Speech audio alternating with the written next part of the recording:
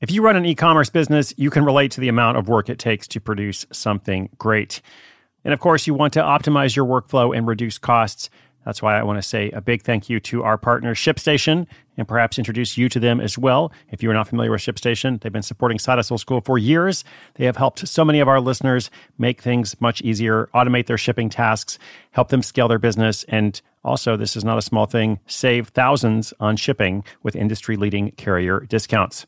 ShipStation is the innovative tool that helps turn your shipping challenges into opportunities for growth. Go to ShipStation.com and use code HUSTLE to sign up for your free 60-day trial. 60 days free. ShipStation.com, code HUSTLE.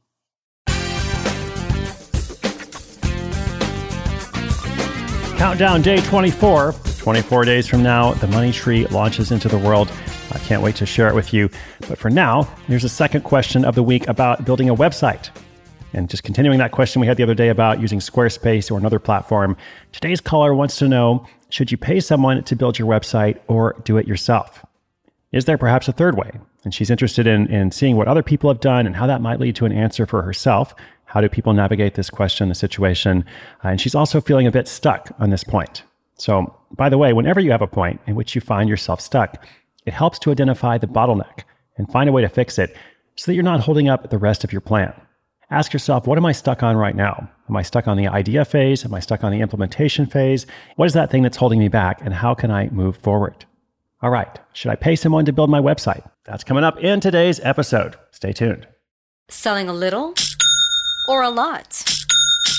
Shopify helps you do your thing, however you cha-ching. Shopify is the global commerce platform that helps you sell at every stage of your business. From the launch your online shop stage, to the first real-life store stage, all the way to the did we just hit 1 million orders stage. Shopify's here to help you grow. Whether you're selling scented soap or offering outdoor outfits, Shopify helps you sell everywhere. From their all-in-one e-commerce platform to their in-person POS system, wherever and whatever you're selling, Shopify's got you covered. Shopify helps you turn browsers into buyers with the internet's best converting checkout. 15% better on average compared to other leading commerce platforms. And sell more with less effort thanks to Shopify Magic, your AI-powered all-star. Shopify powers 10% of all e-commerce in the US. And Shopify is the global force behind Allbirds, Rothy's, and Brooklinen, and millions of other entrepreneurs of every size across 175 countries. Plus, Shopify's award-winning 24/7 help is there to support your success every step of the way. Because businesses that grow, grow with Shopify. Sign up for a $1 per month trial period at shopify.com/Odyssey Podcast, all lowercase. Go to shopify.com/Odyssey Podcast now to grow your business, no matter what stage you're in. Shopify.com/Odyssey Podcast.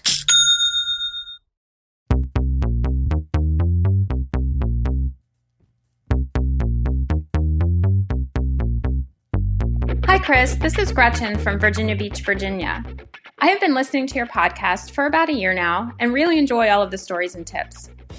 The one question that I have is whether the people in the stories told set up their own websites or do they pay to have someone help them?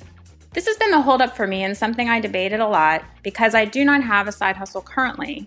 Therefore, I question spending the money. I would like to set up a blog, so that's where my website needs come in.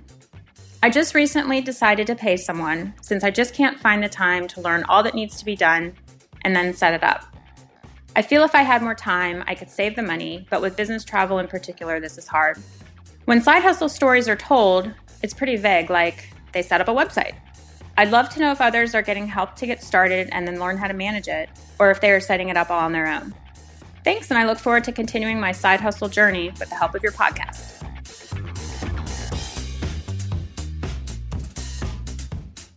Thank you so much, Gretchen. So glad you're listening in Virginia Beach. Short version here is I think you've made a good decision in your case. And as for what other people do, like are other people paying someone to make their website? Are they doing it on their own? It's a combination. It's a combination of some people doing it completely on their own, others getting a little bit of help, others paying people to build the whole thing, you know? So as to which one it is, it usually depends on, first of all, the person's skill level, and B, what they're trying to do. And the second thing is important because in the case of a blog, like what you mentioned, you might be able to get going with a basic theme from WordPress or Squarespace or another platform. A lot of these services are built to be DIY or at least DIY friendly. However, I totally agree that it's important to consider your available time. And in this case, it sounds like you need to get help. It sounds like it's something that was holding you back. You have other travel, you have stuff that you're doing. And even though it costs money, it seems like you've come to the conclusion that this could be a worthwhile investment. And I agree. So if you're not a coder and what you're trying to set up is more complicated or more complex than something that is, very, very basic that you could do with one of these platforms, then definitely get some help. But here's a tip for you and anybody else out there in this situation. If you are getting help, you'll want to be specific about what you want. This is something that I have had to learn over the years. I do think it's helpful to become technically literate, just like becoming visually literate, which doesn't mean you become a designer or a coder if you're not one, but it's just helpful to learn to describe what you like and what you don't like about different websites or apps or platforms, especially anything that relates to functionality or user experience. And once you kind of get better at that, that will make it a lot easier when you're paying someone to build something for you. Because something I struggled with in the beginning was like I had an idea, I had a vision, but I didn't really know how to describe that, at least in technical terms. So over the years, I have just learned to improve on that by doing, and I'm sure you will as well. So thank you so much, Gretchen. Good luck. Let us know how the blog goes. And listeners, if you have a question, come to sidehustleschool.com/questions. We're going to be featuring them throughout the year, along with updates from other listeners as they launch their projects. This has been episode 1168. Thanks so much. I'll be back again tomorrow with 1169. My name is Chris Guillebeau. This is Side Hustle School.